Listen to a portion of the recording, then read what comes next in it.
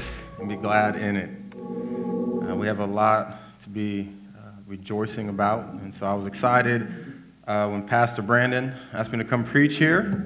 I just want you to know that I have a soft spot in my heart for Pastor Brandon and Pastor Josh. I just love their heart and what they're doing here in the city and how they're leading and shepherding you all. And so I'm thankful to come to proclaim God's word with you all this morning. If you have your Bibles, or nowadays, I feel like if you have your phones, flip to Ephesians chapter 5, or turn on Ephesians chapter 5. We're going to be at verse 15 through 21. Ephesians chapter 5, verse 15 through 21.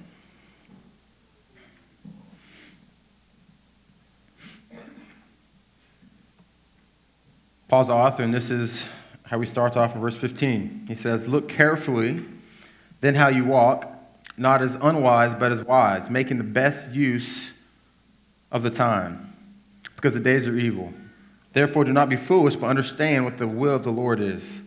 And do not get drunk with wine, for that is debauchery, but be filled with the Spirit, addressing one another in psalms and hymns and spiritual songs, singing and making melody to the Lord with your heart, giving thanks always and for everything to God the Father in the name of our Lord Jesus Christ, submitting to one another out of reverence for Christ." It's the word of God for the people of God. You may have a seat. Before we dive in, let's go to the Lord in prayer. Father, we just come to you and we realize that you are worthy. You are worthy of all of our praise. You are worthy of every breath.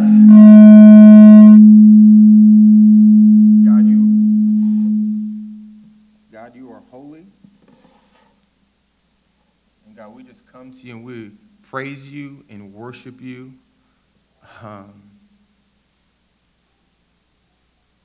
Because you are the God who has pursued us through your Son, Jesus. But even Romans 5:8 says, while we're yet sinners, while we were at our worst, you sent your Son to die. So, Lord, we praise you for pursuing us, and we just ask that through your Spirit, that your Spirit would reveal your word to us, your Spirit would help us to understand, that your Spirit would change the way that we think, change the way that we feel, and change the way that we live. And so, Father, would you prepare the soil of our hearts so that the seed of your word would fall on good soil and produce fruit? Lord, that this sermon would not be about me, but it would be about your glory, your word, and our transformation. In Jesus' name I pray, amen.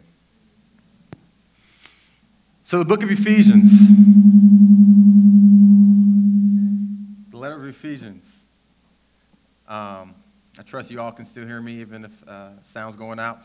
The book of Ephesians, some say, one theologian says, is the crown of Paul's writings.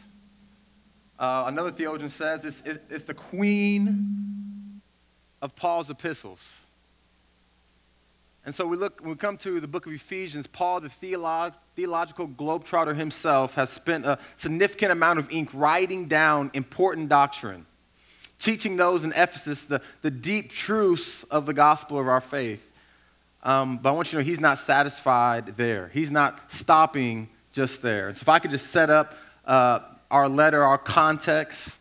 If you look at it, Acts chapter 9 or 19, Paul goes to Ephesus. And so I love Paul, his missiological philosophy in Romans 1:16. Many of you may have memorized. He says, "I'm not ashamed of the gospel because it's the power of God for the salvation of everyone who believed. First for the Jew, and then to the Gentile." And so Paul, when he comes to town, he asks two questions. One, where are the Jews? So he goes to the synagogue and he preaches the gospel there. And then when they've had enough of him, he says, now where are the Gentiles? Acts 19 comes to Ephesus, the hall of Tyrannus. So he goes and he preaches Christ there. So he has a dilemma on his hands. He has people coming to faith who are Jews and Gentiles. And if you know much about that time, Jews and Gentiles did not really cross paths, did not do any meaningful relationship with one another. And so what Paul could have done is he could have started a church on the east side of town, First Baptist Jew, And that's how they could have ran things. And then on the other side of town, west side, they could have started First Baptist Gentile, and things would have been great. That's not what Paul does. Jews and Gentiles come into faith. He says, no, we're going to exist in community together. And so that sets up the context of this letter to the churches in Ephesus. And it's a circular letter, and so that means that this letter was passed around to multiple churches throughout Ephesus. And so we come to chapter 1. Paul, he does a praise break. He praises God, how God has blessed us. Dr. Eric Mason says he praises God for the triune clique that rose thick. How God has blessed us in Christ through the Spirit. So in Christ, and we've been redeemed. In Christ, we've been forgiven. In Christ, we've been adopted. In Christ, he's revealed his plan to us. I love it. I think it's 1:13. He has sealed us with the promised Holy Spirit. Chapter 2. I love chapter 2. It might be one of my favorite chapters in the whole Bible. Which, verses 1 through 10, how we've been vertically reconciled to God through Christ. Verse 1 through 3 talks about how we were naughty by nature. We were dead in our sins. We were headed down a one-way path to hell. Verse 4, if I had the organ up here, but God. Come on now, but God. Thankful that God intervened on our behalf. But God, he made us alive in Christ. Verse 8 through 9, a famous passage for us, by grace you have been saved through faith, not of our own doing, so that no one should boast. So that means in the kingdom of God, there should be no chest beating in here. There's nothing that we have done to save ourselves. So we've been vertically reconciled to God through Christ, but it doesn't stop there. I think Americans, we can get down with verses 1 through 10, very individualistic culture, but verse 11 through 22, Christ has created one new family. And I think verse 1 through 10, 11 through 22 have very similar structures. The beginning of the second half looks at Gentiles. Remember, you were once separated, alienated from the promise of God, alienated from the people of God. I think it's verse 13 and 14. But now in Christ, cue the organ. But now in Christ, he has brought both groups of people together, creating one new man, one new body. And so that word one new man in the Greek is kainos. And that word kainos means a whole new invention. So what Paul was saying is the only place that you saw meaningful relationship between Jews and Gentiles in that day and age was the Church of Jesus Christ. It was like a whole new invention, something no one had ever seen before. Chapter 3, Paul talks about kind of his testimony and how he's a prisoner for Christ and how God called him to preach this mystery, that the mystery is that Gentiles are now heirs and partakers of the promise. And then chapter 4, Paul, therefore, he urges us to live out our calling. And then he says that we need to make every effort to live in unity. And so chapter 2, Christ won unity. Chapter 4, he's calling us to in the present day and age, to work it out, to pursue, to maintain this unity that Christ won at the cross. And then you go on, chapter 4, he talks about how we need to, he gives them the pastors and the teachers and the apostles to the church so that they would shepherd and see the church mature, to be raised up, built up into the head, which is Christ. And so we see Paul, chapters 1 through 3, Paul points to the believer's wealth in Christ. Chapters 4 through 6, now he turns the corner and he emphasizes our walk in Christ. And so if you look at chapters in your Bibles, chapter 4, verse 1, it acts as a bridge connecting the two halves of our letter. And so we see that Paul is not interested in us becoming cognitively obese in our knowledge, nor is he interested in us gaining all this knowledge so we can have sophisticated arguments on Facebook. So chapter 4, verse 1, I, Paul, therefore, brothers and sisters, it's important you understand that Paul was a therefore theologian. Paul turns from exposition to exhortation, what God has done to what we must do, from learning to living. This transition from doctrine to duty, truth to life, principle to practice hinges on this word, therefore. So Paul is saying, What I'm about to say has to do with what I just said. It was Princess Margaret who was going to be presented to British society for the first time. So she was called to address the British people.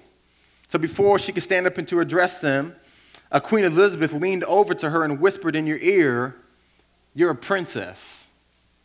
Walk like one." In a lot of ways, this is a summary of Ephesians chapter 4 through 6. Paul is saying you are redeemed. You ought to walk like it. You are forgiven. You ought to walk like it. You are rich in Christ.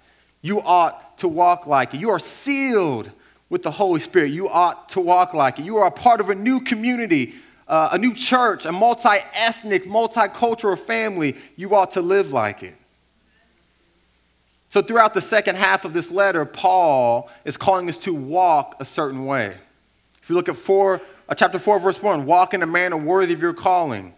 4, verse 17, no longer walk as the Gentiles do. 5:2, walk in love as Christ has loved us. And then to our text, 5:8, it's not our text. 5:8, walk as children of the light. And then to our text, 5, verse 15, look carefully then how you walk. So I think it's safe to say, looking at the book of Ephesians, God cares how we walk. God cares how we walk. So this word walk simply means the way ones conduct themselves, how you live. So verse 15 in our text, look with me. He says, look carefully then how you walk. So the idea of looking carefully, this idea of having intense awareness of, keeping close attention, looking in the mirror, examining, contemplating, discerning with the mind's eye. So I played football at K-State under Coach Bill Snyder. And so real quickly, I just had to learn how to examine myself. And so you ask my wife, she was an athletic trainer on the team, she understands that every practice, every workout, everything that we did was either recorded, monitored in some way so that we could evaluate ourselves, how we would perform. Because we cared, the coaches cared about our performance, how we played. So hear me out, I'm not arguing for performance-based faith. Ephesians 2, for it is by grace you have been saved. Again, no chest beating in here, but Paul calls us to live in step.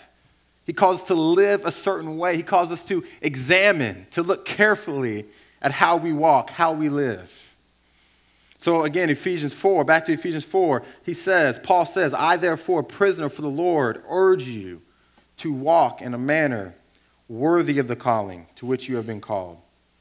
So we see that Paul, he urges, he pleads, he's begging, walk, live, conduct yourself in a way that's in a manner worthy of your calling. So this calling is the divine call of saving grace. One theologian says the idea of calling refers to God drawing men and women into fellowship.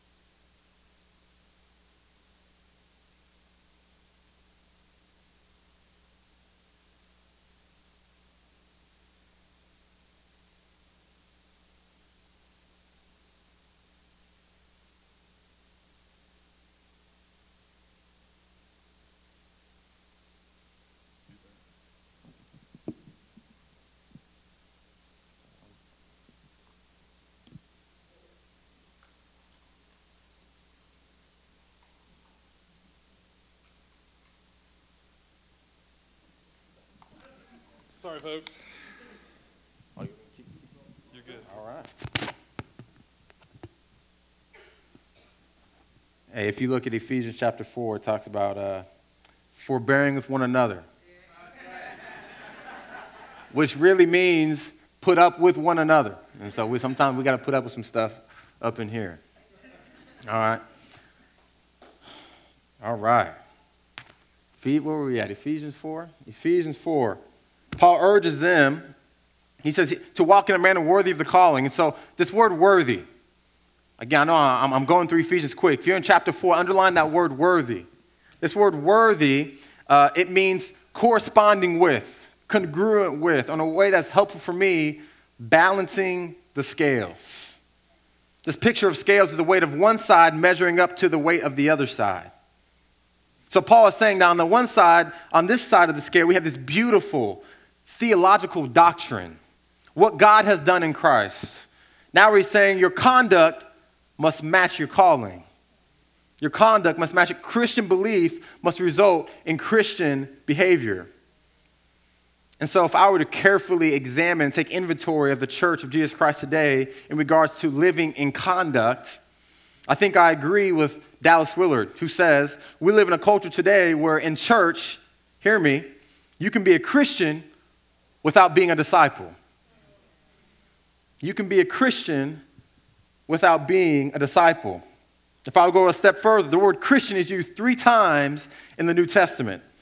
Guess how many times the word disciple is used? 269 times. So Dallas Willard goes on to say the New Testament is a book about disciples, by disciples, and for disciples of Jesus Christ. So in the church today, what Dallas Willard is getting at is he says we have separated this idea that you can be a Christian and live your life and not be a disciple.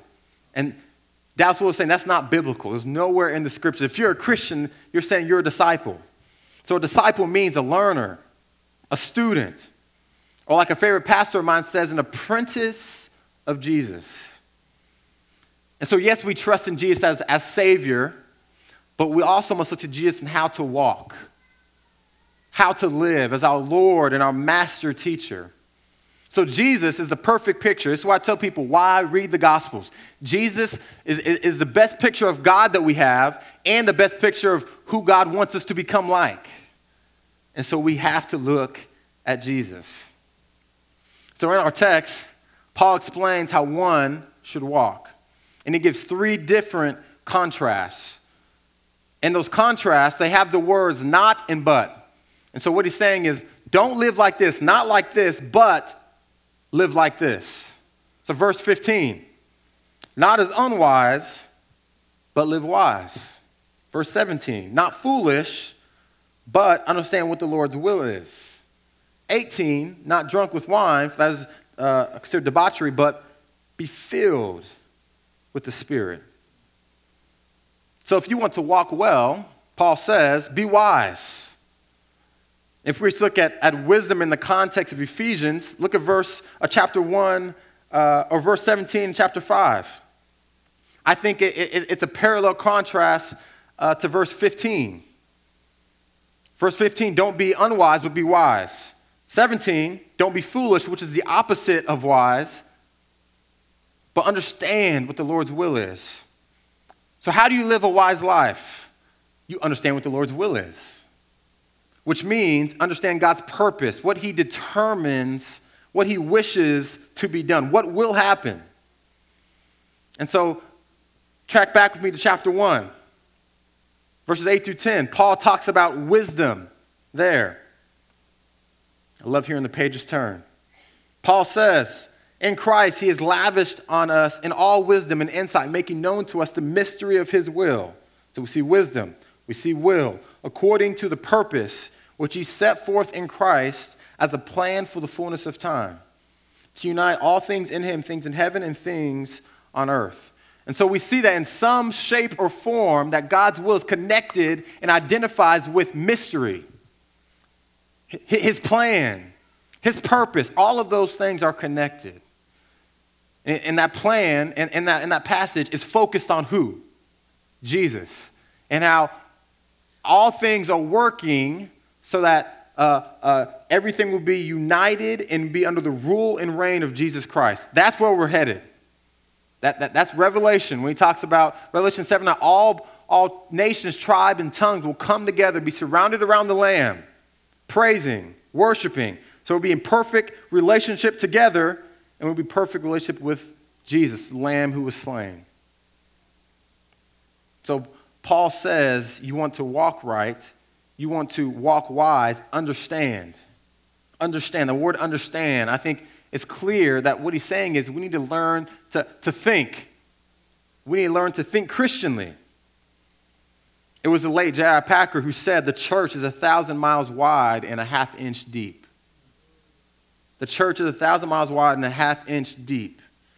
And John Stott, in his book, Your Mind Matters, he quotes Packer and continues to write how the church has neglected thinking right. I mean, wasn't it the great commandment that Jesus said that you need to love God with all your heart, soul, and mind?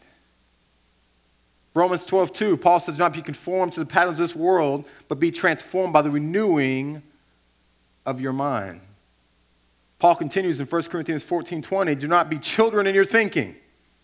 Be infants in evil, but in your thinking be mature. So I love it. Paul says, understand the Lord's will. Think how Jesus would think. Seek to comprehend, to gain insight into the Lord's will.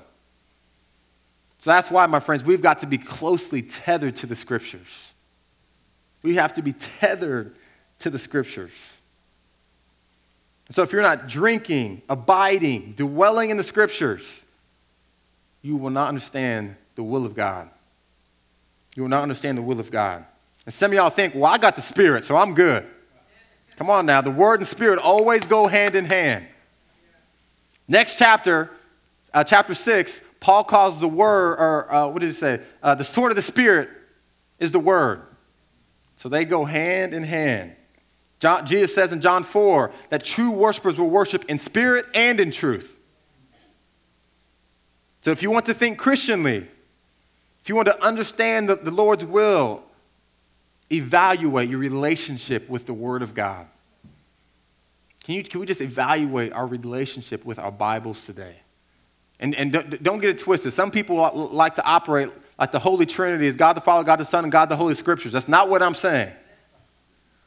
But the Word and the Spirit, they have to go together. So this idea of thinking, learning, it should lead to right conduct. Seeking to understand the Lord's will should change our thinking, but also have implications for our day-to-day living.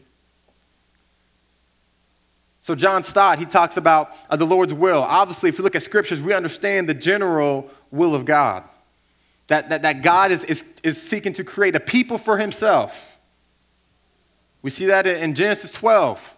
He makes a promise to Abraham that through you, I'm going to bless you to bless all people, to bless all nations.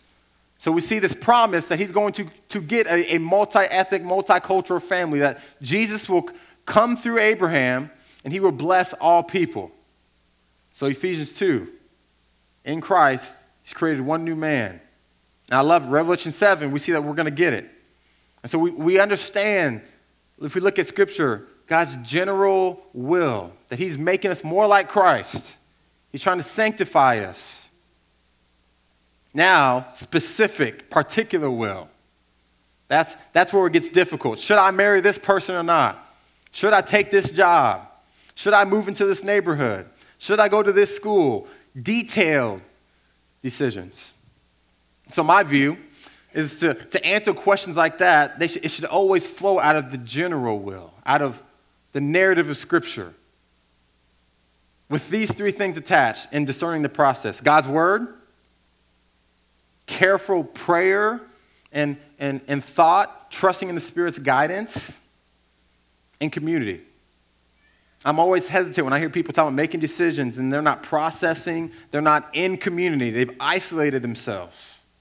So whether it's your community group, your mentor, or a mature believer that you trust who knows you. So we have the general will, specific will. Should always flow out of the general. And with those three things attached: God's Word, prayer, trust in the Spirit, and community.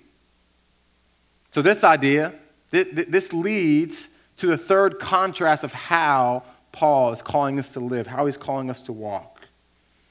Verse 18 to 21. In the Greek, it forms one long sentence. So Paul says, do not be drunk with wine, but be filled with the Spirit. And then the rest of the sentence, he's describing the Spirit-filled life. And so if you look at, again, back to chapter 1, I love how Scripture just works together. Chapter 1, verse 13, Paul has said that you've been sealed with the Spirit. So this isn't an issue, this isn't a command in verse 18 of whether you have the Spirit or not. The church has the Spirit. You've been sealed with it. The promised Holy Spirit guarantees our inheritance. 4:30, he talked about do not grieving the Spirit. Now, chapter 5, he says be filled with the Spirit. And so, again, this isn't the issue of whether they have it or not. But Paul, look at Paul. I love what he does. He is contrasting being filled with the Spirit with getting drunk with wine. He says, do not get drunk with wine, but be filled with the Holy Spirit. So this idea of being filled, this is a command. So it's not optional. You can't just get out of it if you want. This isn't something we just can't ignore. It's a command. Be filled. So not only is it a command, but it's also a passive command. Let the Spirit fill you. So Spirit filling is the work of God, not man. The work of God, not man. I think it was John the Baptist who said, I baptize with water, but Jesus, someone greater than I, is going to come. He's going to baptize you with the Spirit. So we must ask God every day to fill us. We must humbly submit to the Spirit's working in our life. So it's a passive command, but if we go a step further, it's also a present tense command. So Paul is saying this is a continuous command. We're to go on continuously being filled with the Spirit. And so I know how my days go. There are times where I wake up in the morning, I'm like, Lord, fill me with the Spirit. I have my time in the Word, and I'm feeling really spiritual.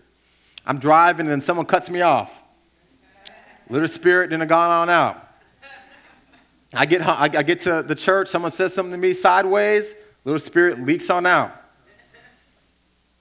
And at the end of the day, I come home, been a long day, and I'm reacting poorly to my wife, to my little daughter. Spirit keeps leaking. So present tense, continuously being filled. I need to abide, to drink deeply, keep drinking from the Spirit. So he compares it, I love it, to being drunk. And Dr. Martin Lloyd-Jones, who writes as a pastor and a physician, says this: wine or alcohol is a depressant. He says, take up any book on pharmacology and look up alcohol, and you will find always that it is classified among depressants. It is not a stimulant. Further, it depresses first and foremost the highest center of all in the brain. They control everything that gives man self-control, wisdom, understanding, judgment, balance, the power to assess everything. In other words, everything that makes a person behave at his very best and highest.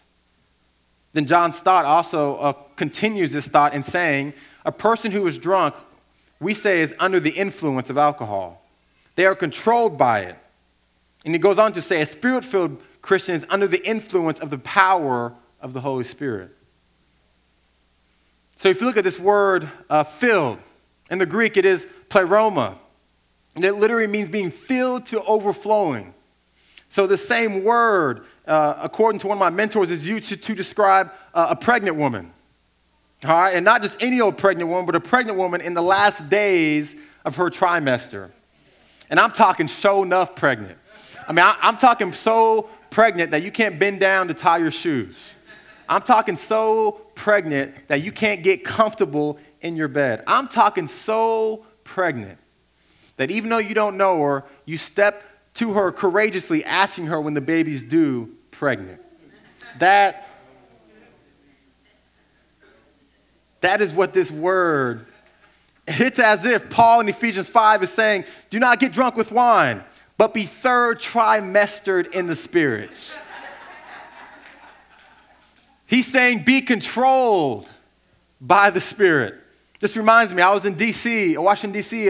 a week and a half ago. And I was reading Galatians 5:16-17. Paul says, but I say, walk by the Spirit, and you will not gratify the desires of the flesh. For the desires of the flesh are against the Spirit, and the desires of the Spirit are against the flesh. For these are opposed to each other, to keep you from doing the things you want to do. It's as if he's saying, be dominated by the Spirit.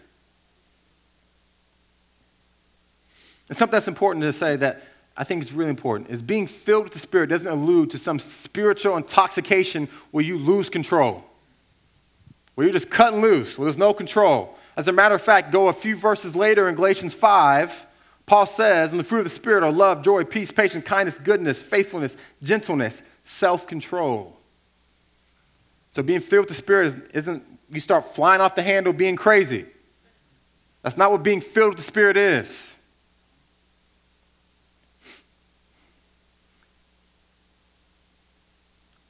So I think a struggle I had with this text is the application.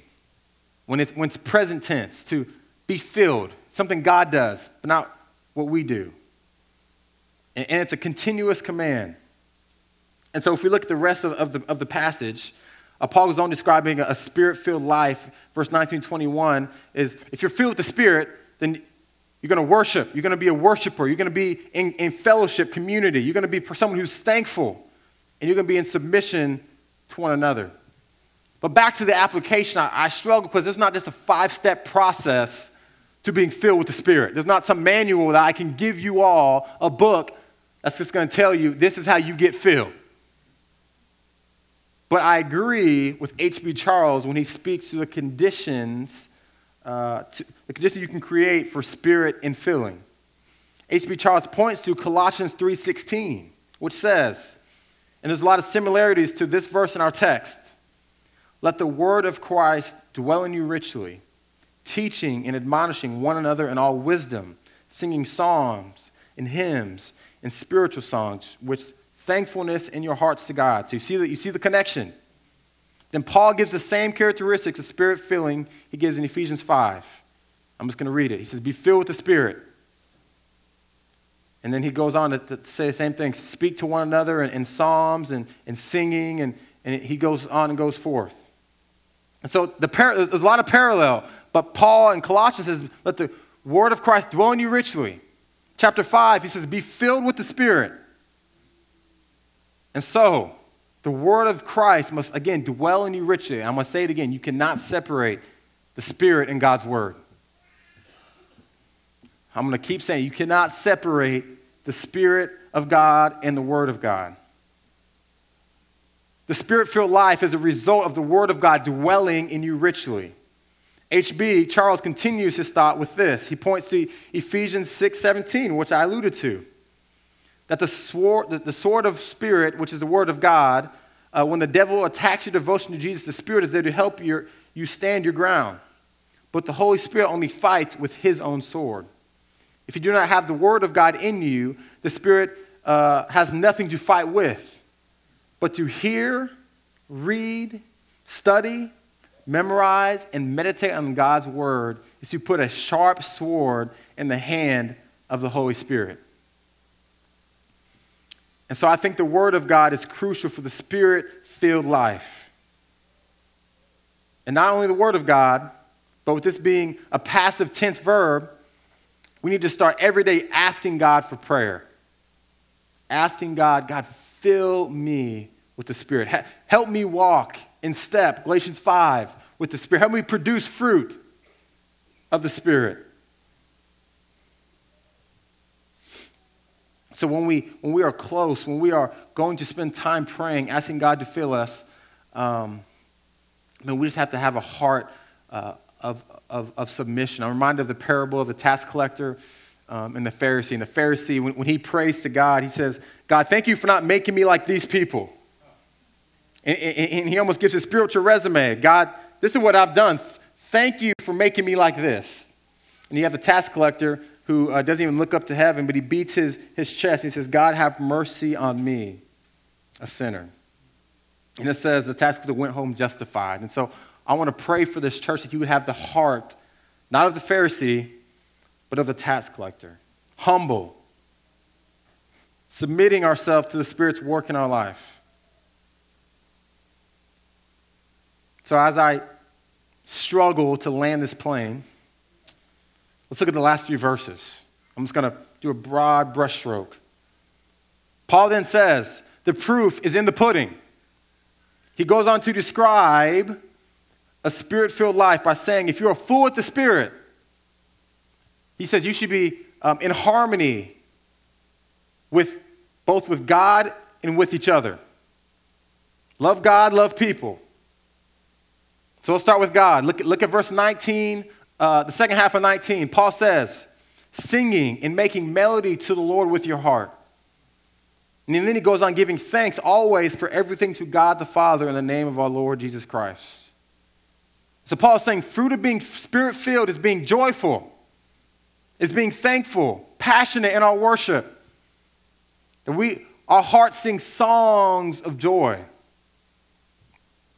And so I love it. He says, what does he say? He says, making melody to the Lord with your heart. Sing from the depths of our soul. Authentic worship. That's what he's saying. If you're filled with the Spirit, you authentically and joyfully worship. And then he says, you're thankful. You have thankful hearts. You're constantly in prayer of thanksgiving. And so if I could just talk to somebody here today, if you are joyless, if you're always complaining, if you're grumbling, ungrateful, that's not the Spirit. That's not the Spirit. So Paul says, love God, worship wholeheartedly, authentically. Secondly, love one another. He talks about how we should interact with each other horizontally. It was Jesus said in John 13, 34, 35, he gives the disciples a new commandment. He said, new commandment I give you, that you love one another as I have loved you, and this is how you show to be my disciple. So he says, you're going to say you follow me. If you're going to say you're my disciple, then you need to love one another well. You need to love, that's how you show that you're truly, authentically following him, is how we love. How we love. So again, look at verse 19. Paul uses language of speaking to one another in psalms and hymns and spiritual songs. And so, again, there's connection to Colossians 3:16 when he says teaching and admonishing one another in all wisdom, singing psalms and hymns and spiritual songs with thanksgiving in your hearts to God. So there's a lot of connection with Colossians 3 in our text. So I think what he's pointing to is ministering to one another. Church isn't something where church is somewhere you just come and you just receive, and you're not giving. You're not serving. You're not ministering to one another. Ephesians 4 talks about building up one another. So I think Paul is pointing to our relationship with one another, our edification as the body of Christ. And he talks about singing songs. I think he's alluding to public worship. Like we're doing here today, we sing songs together. And then verse 21, it's a verse you could preach a sermon on in and of itself. Submitting to one another out of reverence for Christ. So this idea of submit means to arrange, under, to yield, to be subject under. And the Greek term is actually this military term, which means to arrange troops under the command of a leader.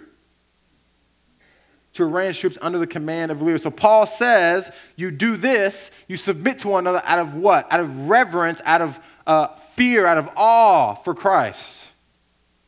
So he's saying if you submit to Christ, you shouldn't have any problem submitting to one another. And I love this because if I came back next Sunday, this verse 21 submits or sets the stage, submitting to one another, reverence for Christ. He sets the stage for the rest of the book. Because he goes on to talk about husbands and wives, parents and children, slaves and masters. And so he just said you must submit to each other out of reverence for Christ. And so, again, if you are in your community, if you are aggressive, if you are harsh, if you are self-assertive, if you're domineering, if you're brash, you're not filled with the Spirit. That's not fruit of the Spirit. Christ's Spirit is gentle and kind, loving, servant-hearted. I'm reminded of my first wedding I did, Philippians 2. It was read at the wedding. Do nothing out of selfish ambition or vain conceit, but in humility consider others better than yourselves. Then he talks about, I think it's verse 5, put on the mind of Christ. That's what he's talking about here. Consider others better than yourselves. Submit to them. Serve them. Put their needs before your own. So people should look at the Bridge Church, this community, and see how you love each other. I think there's no mistake that Galatians 5 talks about the fruit of the Spirit. The lead-off batter is love. And so how you love each other is crucial. How you serve, how you submit, how you put others' needs before your own. I think that's part of Ephesians 4, when he talks about making every effort to keep this unity. John 17, Jesus prays. He prays for those, the future believers, those who will believe. And he prays 3 times, verse 21 through 23. He prays for oneness. I pray that you would be one. I pray that you would be one. I pray that you would be perfectly one. And attached to this oneness, he says, so that the world may see that God sent the Son. So D.A. Carson says, John 17, when Jesus prayed this prayer, he had the lost world in mind. That the lost world would see the church, this one new man, this body, living in community, loving each other, serving each other, submitting to one another, that they would see this community and just be like, man, what is going on? I believe that's the power of God, because these types of people don't intermingle with each other.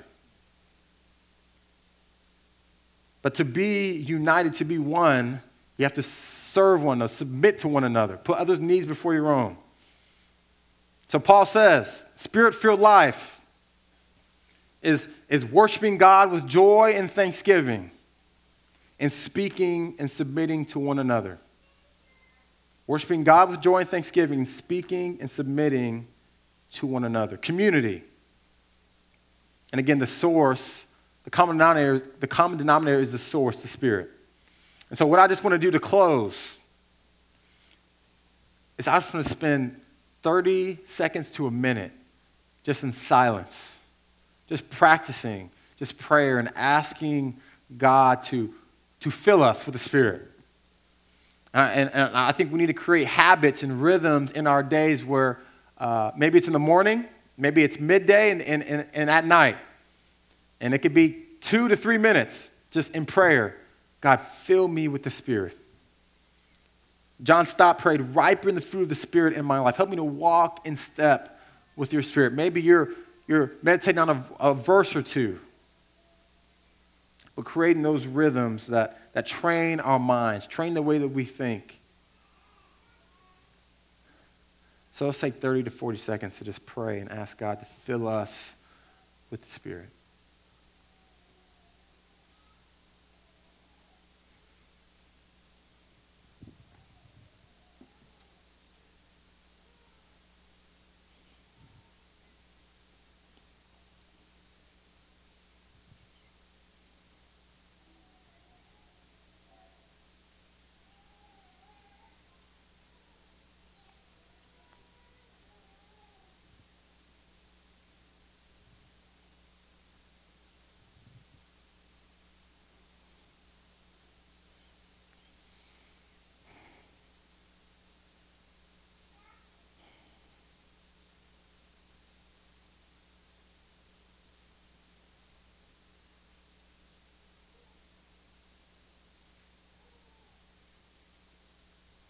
Father, we were just thankful. We're thankful that Jesus said he had to go so that the Spirit could come. He said that the Spirit was greater. So there's a reason he had to leave so that the Spirit would come. And so, Lord, we're thankful that you've given us, you've sealed us with your Spirit. And Father, I just want to pray over the Bridge Church that you would just continue to fill this church with your Spirit. That this would be a church that is Spirit-led, a church that is does not grieve the Spirit, a church that is walking in step with the Spirit, a church that is tethered to the Word of God. And so, Lord, I just pray that this church would be known for how they worship authentically from the depths of their heart, how they love one another, how they speak to one another, how they submit to one another. And so, Father, would you be with each person in this room? I ask, and pray that you would fill each person here with your Spirit. That people wouldn't see us as followers of Christ and misunderstand God. That they wouldn't see us and think, oh man, those guys don't have a lot of joy. They sure do complain a lot. They sure are pretty negative. But they would see the Bridge Church and say, wow, they're thankful. They're full of joy. They're always loving each other. They're always serving, submitting to one another.